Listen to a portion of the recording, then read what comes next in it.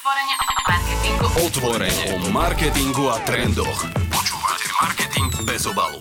Ahojte, čaute, vitajte pri ďalšom dieli Marketing bez obalu. Dnes sa budeme baviť o influenceroch s našim stratégom Jančím Papačom. Vítaj, Janči. Čauko. A povieme si, ako dosiahnuť ešte lepšiu spoluprácu, pokiaľ sa rozhodneme v kampani využiť influencera, a povieme si konkrétnych 6 tipov, ako túto spoluprácu s influencermi naozaj vylepšiť. A ja dodám, že toto je len druhý diel Marketing bez obalu, kde sa venujeme influencerom a úplne prvýkrát sme sa mu tejto téme venovali v úplne prvom dieli. To bolo ešte v septembri 2018. Tam sme riešili také základné pojmy, definovali sme si, čo je to influencer, ako ich vyberať, pre akú platformu sú relevantní alebo ako označovať spolupráce. Zároveň sme tam mali rebríček najväčších influencerov na Slovensku, keďže vtedy jeden taký vyšiel, ktorý som vlastne spolu zostavoval. Čiže ak ste nepočuli túto časť, tak si to kľudne doberte, lebo aj po vyše 2 rokoch je ešte celkom aktuálna. Keďže som si ju dnes vypočul, tak myslím, že všetko tam stále platí. A čo ťa prekvapilo, keď si to po tých 2 rokoch počúval? No, spomínal som tam Fera Joka, čo je človek, ktorého meno zaznie aj dnes.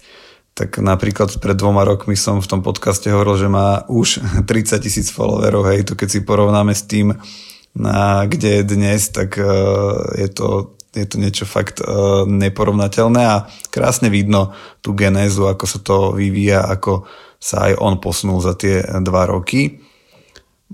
Z tých ďalších štatistík, ktoré tam boli, tak napríklad to, že pred 2 rokmi mal Instagram 800,000 používateľov aktívnych na Slovensku. Dnes sa pohybujeme okolo čísla 1,2 milióna. Takže aj tu vidno, ako Instagram rástol. My sme to tam ako keby už prognozovali, že to tak bude. No a to sa aj potvrdilo. Počúvate Marketing bez obalu. Super. Dneska si vlastne povieme aj nejaké konkrétne príklady z triadu, kedy sme vlastne v nejakých kampaniach využili influencerov, takže presne ešte dnes aj Fero určite spomenutý bude. Takže poďme teda rovno k tým tipom a dajme si rovno prvý. Teda ak sa rozhodnete, že budete mať v kampani influencera a ešte ste len na začiatku, ešte rozmýšľate nad tým, ako to čo najlepšie spraviť za čo najlepšie peniaze, tak jeden zo spôsobov môže byť, že budete influencerov objavovať a pôjdete po influenceroch, ktorí sú ešte málo známi, ale ich potenciál je veľký a dokonca vám môžu vyrásť veľmi výrazne už možno počas kampane tej prvej, alebo ak riešite dlhodobú spoluprácu, tak počas tej ďalšej.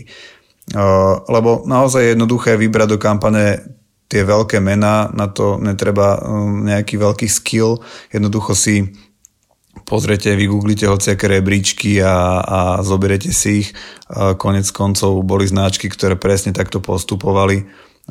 Určite si každý pamätá About You, ktorí proste nakúpili všetkých influencerov, všetkých veľkých. Dali im asi toľko peňazí, koľko chceli a takýmto veľmi jednoduchým kobercovým náletom to spravili. No ale ten postup môže byť aj iný. To znamená mať influencera, ktorý nemá až také veľké čísla, ale vy sami vidíte, že ako veľmi rastie a ten človek vás naozaj môže výjsť veľmi málo, no ale tie výsledky môžu byť veľmi veľké.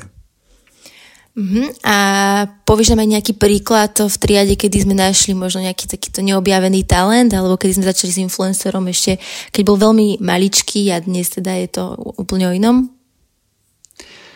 Áno, a tu je ten prvý bod, kedy opäť spomeniem Fera, lebo on je naozaj príklad influencera, ktorého sme objavili, keď bol veľmi malý. Keď sme s ním mali prvú kampaň, tak ak sa dobre pamätám, nemal ani 5,000 followerov. No a my sme ho vybrali na spoluprácu pre nášho klienta Rajo. Viem, že ten post, ktorý potom mal, tak dosiahol nejakých 150,000 videní, čo bolo úplne šialené číslo. Úplne sa to brutálne šírilo. No a my sme s ním potom spolupracovali na nejakých ďalších značkách, ďalších kampaniách a presne tak, ako pribúdali tie spolupráce, tak aj on vlastne rástol. No a dnes má naozaj, myslím, že okolo 250 000 alebo možno aj viac tých followerov a patrí už teraz medzi tých najoslovovanejších vlastne influencerov vôbec u nás. A je naozaj iné osloviť ho teraz a bolo iné osloviť ho, možno to už bolo aj že pred 2,5 rokmi alebo nejak tak.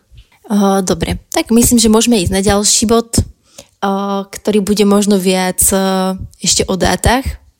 Je to tak, pretože jednou z najčastejších chýb, ktoré robia ľudia, keď hľadajú influencerov, je, že si pozerajú iba jedno jediné číslo, a to je počet followerov. To je veľmi nesprávne, pretože tak ako kedysi na Facebooku síce platilo, že počet lajkov sa rovná nejaký organický zásah, tak na Instagrame to už veľmi dávno neplatí a ani si nepamätám, aby to úplne platilo. Takže ten počet followerov vôbec nie je ten jediný údaj, ktorý si potrebujete vlastne všímať. Samozrejme viete si podľa tohto údajov nejak kategorizovať tých influencerov, či sú veľkí, strední, malí a asi koľko vás budú stáť. No ale tie dáta, ktoré potrebujete sú ešte aj iné. Napríklad si treba pozrieť, aké má zloženie tých followerov daný influencer. To znamená, aký majú vek, či napríklad nemá väčšinu ľudí pod 18 rokov, ak propagujete alkoholické výrobky, alebo aké majú zloženie pohlavia, teda či tam veľmi prevažujú ženy alebo muži, lebo to takisto môže pri istých produktoch zavážiť. No a častou chybou je, že si vyberieme možno aj slovenského influencera. Ten má veľký počet followerov, ale potom pri nejakej analýze zistíte, že strašne veľa followerov je v Česku alebo úplne, že v iných krajinách. To znamená, že na Slovensku kľudne môže mať iba 10% z celej svojej bázy. Takže aj na to si treba dať pozor. A ako tieto dáta získavame, Janči? Je na to rôzny systém, každý to má nejako inak. My napríklad využívame aj platený tool Lafluence, čiže je to ako keby systém, kde natekajú dáta od influencerov a kde presne tieto štatistiky my vidíme. Čiže vždy, keď si aj možno nejak pocitovo povieme, že tento by sa nám hodil, tak potom si ho čekneme takto v Lafluence a až potom následne si robíme ten zoznam, že áno, odfajkneme si, že naozaj je pre nás vhodný. No ale vlastne ešte ani to úplne nestačí. Čiže kým prejdeme z tých pocitov, že aha, tento by sa nám hodil, až po to, že si detailne pozrieme jeho fanúšikovskú základňu, tak ešte ani vtedy nevieme úplne všetky tie čísla. No a vtedy nastáva také reálne oslovovanie toho influencera. Takže my, keď ho kontaktujeme, tak to, čo často robíme, je, že zistíme od neho napríklad, aký má reálny zásah na storkách. To môže korešpondovať aj s nejakými údajmi, ktoré máme z takých databáz ako je Lafluence alebo z nejakých iných, ale je naozaj lepšie pozrieť si to a skontrolovať v tom reálnom čase, v tom danom mesiaci, keď ho oslovujeme, že ako je vlastne na tom, lebo ten reálny dosah je to, čo potrebujeme od neho a čo nám vlastne veľmi napovie o tom, že koľko stojí versus to, koľko ľudí zasiahne. Dobre, takže tvojim tretím tipom je sledovať aj reálny zásah postov alebo stories, podľa toho aj ktoré výstupy v kampani chceme využiť. Čiže stalo sa ti už niekedy, že ťa také číslo napríklad prekvapilo? Možno, že v dobrom alebo aj v tom zlom? Možno aj prekvapilo, ale skôr som si to myslel a tie dáta mi to vlastne že potvrdili. Čiže ešte raz môžem spomenúť Fera, ktorého keď sme oslovovali asi pred rokom a potrebovali sme od neho presne tieto údaje, tak ešte v čase, keď nemal ani 200 000 followerov, tak sme videli, že ten reálny dosah jednej storky je kľudne aj viac ako polovica z tejto celej bázy, čo je naozaj že super výsledok. To znamená, že on reálne každú jednou storkou vedel zasiahnuť, povedzme pri počte 180 000 followerov nejakých 90 000 reálnych ľudí. A to je, že fakt super číslo, fakt vysoké. A prečo hovorím, že je vysoké? Tak preto, že sme veľmi v podobnom čase mali iného influencera, ktorý mal v tom čase dokonca mierne cez 200 000 followerov, čiže mal byť akože ešte trochu väčší ako Fero z hľadiska zásahu. No a potom, keď sme si vypýtali tie dosahy tých storiek, tak sme zistili, že ten daný influencer zasahuje jednou storkou okolo 25 000 userov. Čiže ešte raz, dvaja veľmi podobní influenceri, ktorí majú okolo 180 až 200 000 followerov, zrazu jeden zasahuje 90 000 a druhý iba 25 000 reálnych používateľov na jednej storke. To už nebudeme zachádzať do detailov, že kto si vypýtal viac, to si za tú storku alebo za tú spoluprácu, to si už môžete domyslieť. Počúvate Marketing bez obalu.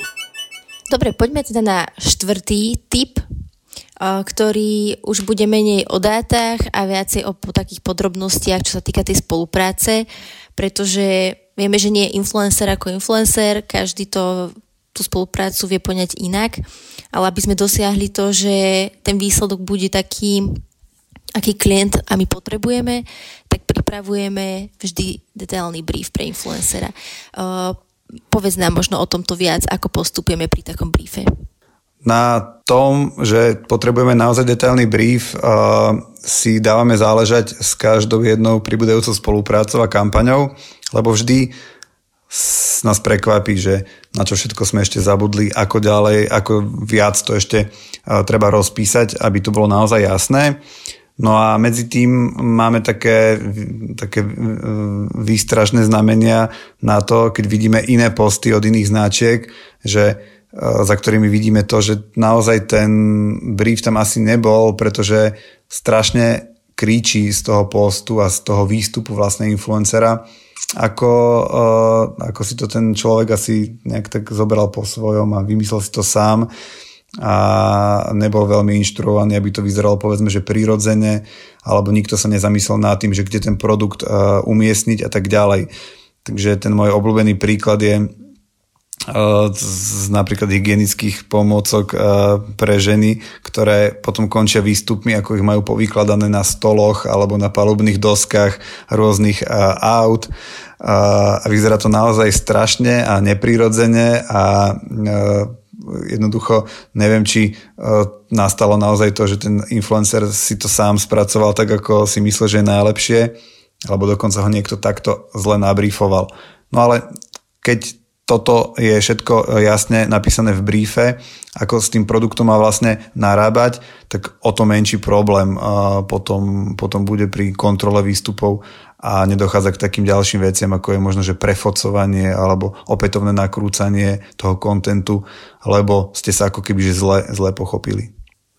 Ja spomeniem aj to, že veľmi dôležitou časťou briefu je vždy ako keby upozornenie, že aby bol ten obsah označený ako sponzorovaný, pretože stále akože sa stáva aj na Slovensku, že influenceri na to zabudnú, takže je to aj na nás, marketéroch, aby sme si vlastne dali pozor, že ten content naozaj označený bude a všetko bude podľa pravidiel. Sú ešte nejaké ďalšie veci, ktoré v tom briefe by nemali chýbať?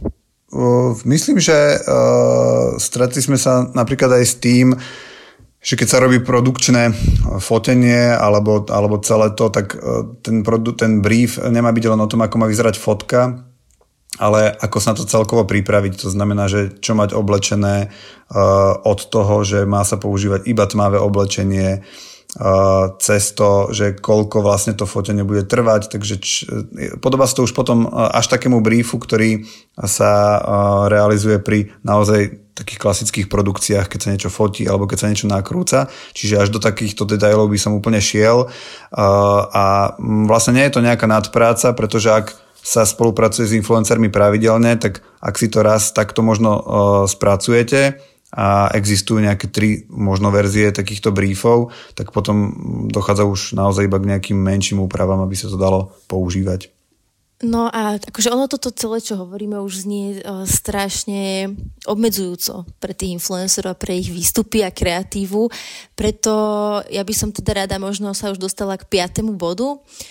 ktorý vlastne hovorí o tom, že by sme mali tých influencerov aj nechať sami vymýšľať ten content, aby vlastne aj do tej práce, do toho výstupu dali nejaký to časť seba. Čo o tomto vlastne nám vieš povedať? Je to vôbec naozaj, oplatí sa to nehať ich vymýšľať? No presne ako sme sa bavili o tom, že mať presný brief je super, tak zároveň môže platiť, že mať presný brief môže znamenať aj to, že koľkokrát sa má a akým spôsobom značka spomenúť a možno na akých platformách, ale nemusí to znamenať to, že toto sú presne tie vety, ktoré použijete, alebo toto je nejaký presný obsah videa, čo v ňom bude, lebo existujú zadania, kde naozaj tá voľnosť sa vám vyplatí. Taký príklad, na ktorý si ja spomínam z našej dielne, bolo ešte, keď sme robili pre ČSOB kampaň k digitálnej inteligencii a to bolo naozaj o tom, že sme tých influencerov inštruovali iba v nejakých bodoch, čo majú vlastne splniť pri vymýšľaní, ale inak sme ten obsah toho, čo má byť vlastne výstupom, nechali naozaj na nich. A došlo to až do toho bodu, že boli to naozaj že brainstormingy v tomto prípade medzi Explom a Jablkom. Explom ako takým tým veľkým influencerom v tom čase a Jablkom ako takým tým možno menším začínajúcim, ktorý ale akože bol odborník zase v danej oblasti v digitálnej inteligencii. A naozaj bol to taký inkubátor, keď sme ich zavreli, oni spolu vymýšľali tie veci, pridali sme tam možno nejakých ľudí od nás z triadu, aby to možno nejaký usmerňovali alebo zároveň možno trošku korigovali. Ale bolo to naozaj, podobalo sa to na taký klasický brainstorming, kde to oni sami potom vymýšľali a podľa mňa na tom výsledku to bolo krásne vidno, že tie nápady boli od nich, považovali ich za vtipné, prirodzené, adekvátne tomu, o čom chcú hovoriť, čiže oveľa viac sa v tom ako keby cítili doma a oni veľmi často fakt ocenia to, že ich nepoužívate iba ako mediálny kanál, ale že ako nejaké tvorivé bytosti, ktoré tomu môžu niečo pridať. Veď koniec koncov práve to, akým spôsobom oni tvoria content, sa podpísalo pod to, že majú ten počet followerov. To znamená, že oni asi musia byť v tom vymýšľaní nejak dobrí a musia poznať svojich fanúšikov, keď sa dostali na čísla, na ktorých vlastne sú. Áno, my sme k rovnakému záveru došli aj pri využití tiktokerov, keď sme presne prišli na to, že treba ich nehať vymýšľať tie veci, výzvy a všetko po svojej linke a neobmedzovať ich a vtedy vlastne potom to vypáli dobre. Presne tak, dokonca veľmi často si treba povedať, že aha, tá cieľovka, na ktorú teraz idem niečo vymýšľať je iná, ja jej možno až tak nerozumiem, kvôli tomu, že som oveľa starší, prípadne nemám s ním nejaký priamy kontakt. Takže taký Explo naozaj oveľa lepšie rozumie proste ľuďom, čo ich baví a aké sú ich potreby vo veku povedzme 15 až 25 rokov ako my. Takže to si len treba vtedy priznať. No a ten príklad, čo si povedala ty s tým TikTokom je tiež z tejto kategórie, že nerozumiem tomu úplne, prečo to ľudia pozerajú a čo by tam som mal vymyslieť, aby to ľudí bavilo, tak to radšej nechám na toho, kto tomu proste rozumie. No. Počúvate Marketing bez obalu. Dobre, poďme teda na ten 6. bod, posledný. Janči, povedz nám niečo o dĺžke spolupráce s influencermi, lebo vieme, že veľakrát ako v kampaniách značky využívajú influencerov len jednorázovo, ale my máme skúsenosti aj s opačným, že využívame influencerov aj dlhodobo alebo pri dlhodobých spoluprácach. Je to výhoda? No a presne to sa nám môže hodiť, keď vymýšľame nejakú kampaň, ktorá má nejakú samostatnú kreatívnu myšlienku, ale zároveň, keď si uvedomujeme, že tá značka má nejakého influencera, tak ho tam nemusíme vždy posadiť úplne, že nemusí to byť vždy ten hlavný hrdina toho, povedzme, spotu alebo hociakého výstupu, ale keď na to myslíme a keď ho máme takto, povedzme, že zazmluvneného dlhodobo, tak sa nám to môže fakt hodiť. Poviem teda príklad zase z našej dielne. Stalo sa nám to vlastne minulý rok pri Birelli, pri kampani S Birellom nenafúkaš, keď sme vymýšľali koncept, ktorý bol o tom vlastne, že človek môže piť birel a potom si sadnúť za volant. No a popri tom sme vlastne mysleli na to, že Rásťo Chvála ako taký možno najznámejší motoristický influencer je dlhodobým ambasadorom birelu a že vlastne sa nám tam celkom hodí. Takže keď sme dali dokopy spot, tak práve on bol v úvodných scénach, on bol ten človek, ktorý absolvoval tú slávnu dýchovú skúšku a ktorý odštartovali celý ten spot. Čiže je fakt sa nám tam hodil, nemuseli sme okolo neho len vystavať celú tú kreatívu, ale tak, ako sme ho tam zasadili, tak to bolo úplne prirodzené a pekne to vypálilo, takže aj takto sme jeho zase previazali s tou značkou. Čiže spolupráca s influencermi na dlhodobej báze je za nás určite tá vec, ktorá je fajn. Len áno, môžu si to dovoliť značky, ktoré vedia, že budú komunikovať vlastne pravidelne, lebo zazmluvniť si niekoho povedzme na 3 roky a potom zistíte, že budete mať iba jednu kampaň a potom možno ďalšiu o 2,5 roka, tak to asi nedáva až taký zmysel. Alebo sa vieš ako keby vráti k tomu influencerovi aj počasie v ďalšej kampani. My takto napríklad na Becherovke sme využili influencerov minulý rok a tento rok na začiatku roka a v ďalšej kampani teraz koncom roka zase využijeme tých istých. Že zase sme ako keby sa vrátili k tomu, aby sme nešli zase po niekom úplne inom. Takže pokiaľ ten influencer tomu... No. Máte to vlastne tak, že ich máte zazmluvnených na dlhodobo, alebo oni to vyžadujú, alebo vy by ste to skôr mali? Nie. To hovorím presne opak toho, čo si povedal, že vlastne nemáme zmluvu uzavretú na dlhé obdobie, ale ako keby vrátili sme sa k ním, oslovili sme ich znovu, lebo prišla kampaň, kde sme si povedali, že tu sa opäť hodia, na čo by sme mali prísť niekým úplne novým. Toto sú vlastne naše tváre, ktoré sme už využili aj predtým. Čiže ako keby ťaháme tú spoluprácu dlhodobo, aj napriek tomu, že teda nemali sme uzavretú zmluvu na nejaký dlhodobý čas. Aj samozrejme chápem, že aj tá zmluva na nejakú dlhodobú spoluprácu môže byť trochu taká triky, lebo vy vlastne neviete, že či to vypáli dobre pri tej prvej kampani, takže chcete si nechať nejaké že zadné dvierka a až keď tá spolupráca možno pri prvej kampani dopadne dobre, tak až potom vlastne sa rozhodnete, či s ním pokračovať a možno, že či so všetkými alebo iba s nejakými vybranými, takže aj dáva to zmysel. Áno, a z druhej strany pre influencera je to asi lepšie, aby aj pozrel, že ako reagujú jeho followery na tú značku predtým, ako sa možno, že aj podpíše pod nejakú dlhodobú spoluprácu. Ono to vlastne ešte funguje tak, že keď si toho influencera zoberiete na nejakú značku z nejakého segmentu, tak si ho tak trochu aj tak zablokujete pre všetky ostatné značky v rámci konkurencie, pretože nikto nechce asi mať influencera, ktorý začiatkom roka robil povedzme pre nejakú banku, poisťovňu alebo nejaký alkohol a zrazu o pár mesiacov bude robiť pre inú. Takže aj bez tej dlhodobej zmluvy je ako keby trošku zablokovaný pre zvyšok trhu a viazaný možno trošku na vás. Presne tak. A to neviem, či som mal úplne povedať teraz nahlas.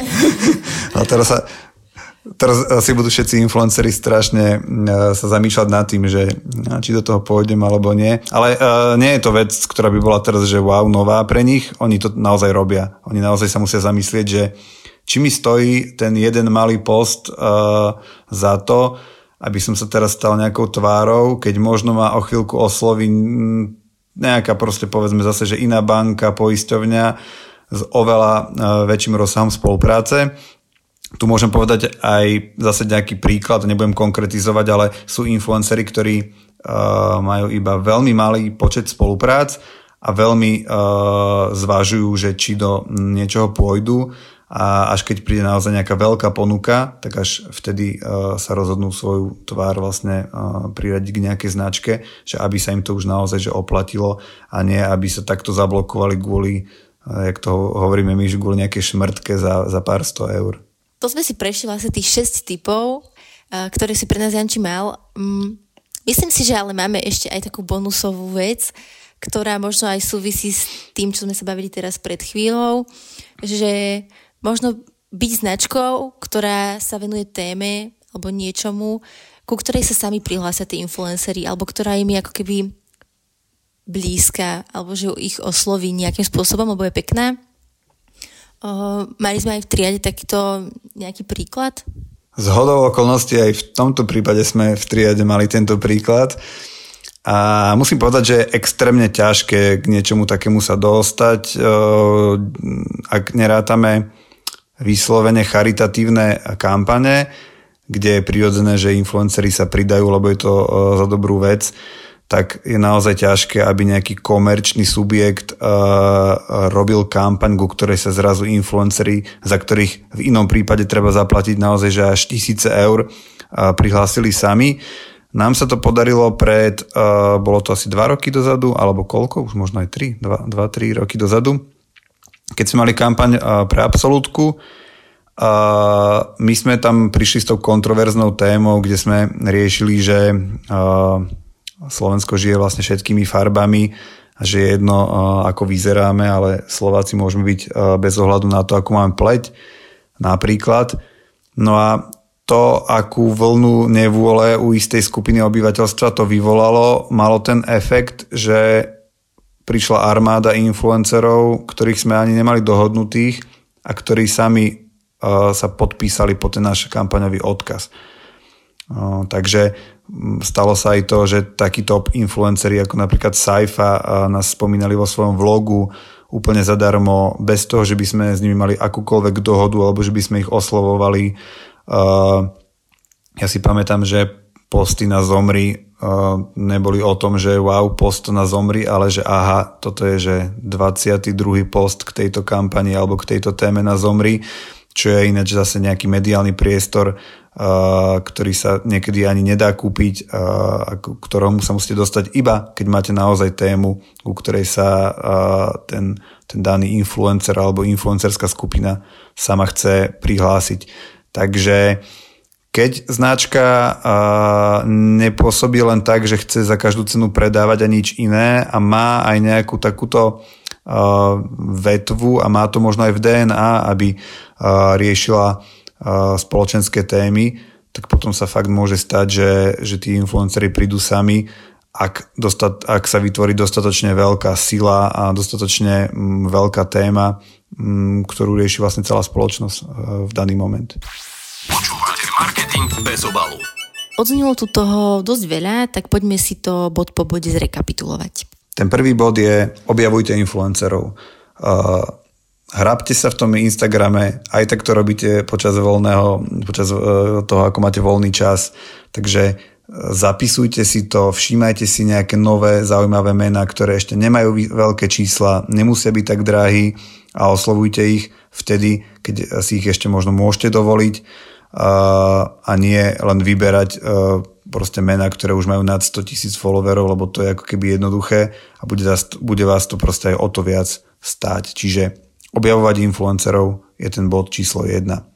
Bod číslo 2. Nepozerajte iba na to, koľko majú followerov, pozerajte sa na to, aké majú zloženie tých followerov, to znamená odkiaľ sú, dajte si pozor na to, či nemajú proste zahraničných followerov, keď propagujete produkt na Slovensku a tak ďalej, aké majú vekové zloženie, pozor na to pri propagácii alkoholu alebo niečo, čo si človek môže kúpiť až po 18. To je bod číslo 2. Čiže nepozerať iba na followerov, ale trochu viac na to, akí tí followery sú, aké je ich zloženie.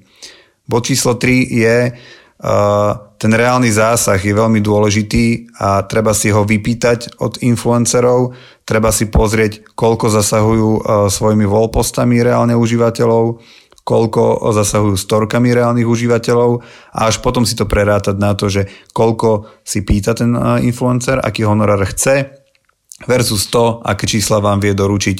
Nehovoriac o tom, že si treba aj možno pozerať na to, či nemá náhodou pretlak reklamy, lebo aj to môže byť taký negatívny faktor, či to nie je už strašne prereklamovaný kanál. To je bod číslo 3. A bod číslo 4 je, vypracujte čo najdetálnejší brief pre influencera, aby sa vám nestalo, že to musíte opakovane fotiť, nakrúcať, že niečo nepochopí, že produkt nebude vidno, že o ňom povie niečo zlé, že skomolí jeho meno a tak ďalej. Čiže ten brief, ktorý budete mať pripravený možno v niekoľkých verziách, ktoré potom stačí obmeniť a poslať im to, vám zabezpečí to, že nebudú tam nejaké nedorozumenia, čiže to je bod číslo 4. Bod číslo 5 je, aj keď pre nich máte brief, tak v mnohých prípadoch sa oplatí, aby ste nechali ich vymýšľať ten content. Keď sú to vlogery, tak naozaj vedia, ako nakrútiť video, ktoré zaujme, čo tam povedať, aký to má mať celý headline, akú to má dĺžku, zároveň poznajú tú cieľovku oveľa lepšie, možno ako vy, alebo ako ten klient. Nehovoriac o nových kanáloch, ako je TikTok, kde určite my starší nerozumieme tomu, prečo sa niečo niekomu páči, ale tí tiktokery to naozaj vedia. Takže nechajte ich vymýšľať content, nech sa držia toho nejakého briefu a zadaní, ktoré dostali, ale zároveň nech majú tú kreatívnu voľnosť. Potom spolupracujte dlhodobo,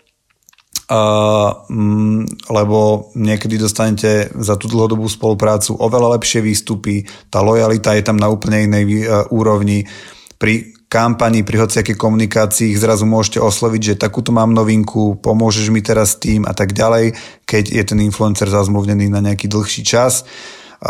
Ale samozrejme tá spolupráca nemusí byť iba nejaká dlhodobá zmluvná, môže to byť aj o nejakej dohode a o tom, že vlastne keď sa ide propagovať niečo z vášho segmentu, tak tento človek, tento influencer je váš. No a ten bonusový bod, to je to, že keď máte naozaj tému, ku ktorej sa oni sami prihlásia, keď iba nechcete predávať na silu, ale konáte v spoločnosti aj nejaké dobro, povedzme, že otvárate nejaké spoločenské témy a vaše vlastné mediálne peniaze venujete na to, aby ste možno rozprúdili nejakú debatu alebo možno niečomu pomohli, tak určite to pomôže tomu, aby tí influenceri sami za vami prišli a povedali, že táto značka, s ňou vôbec nič nemá spoločné, ale je proste super, že to robí a podpisujem sa po to. Lebo naozaj sa to deje. No a dajme si ešte na záver nejaké počerknutie toho, že tí influenceri majú zmysel. Tak poďme si vytiahnuť nejakú štatistiku o tom, že čo vlastne influenceri a celkový trafik na internete. Určite máš niečo v rukáve. Áno, predstav si, že mám. Podľa amerických dát z databázy VARC viac ako 70% všetkých interakcií, teda lajkov, šerov, komentárov, nielen na Instagrame, ale Facebooku a Twitteri, tvoria vlastne influenceri. Čiže generuje viac ako 70% všetkých interakcií ten influencerský obsah, čo naozaj je obrovské číslo. Teda nech si o influenceroch v marketingu myslíte už čokoľvek, naozaj faktom zostáva, že práve oni sa starajú o najviac trafiku na sociálnych sieťach. A teda nie len na Instagrame. No a ja len dúfam, že sa uvidíme pri nejakom ďalšom podcaste zo série Marketing bez obalu o influenceroch skôr ako o 2 roky, lebo je to stále veľmi dynamická časť toho, čo sa deje v marketingu, čo sa deje v online. Takže si to môžeme zaktualizovať aj oveľa skôr a rozobrať možno zase ďalšie témy z tejto oblasti.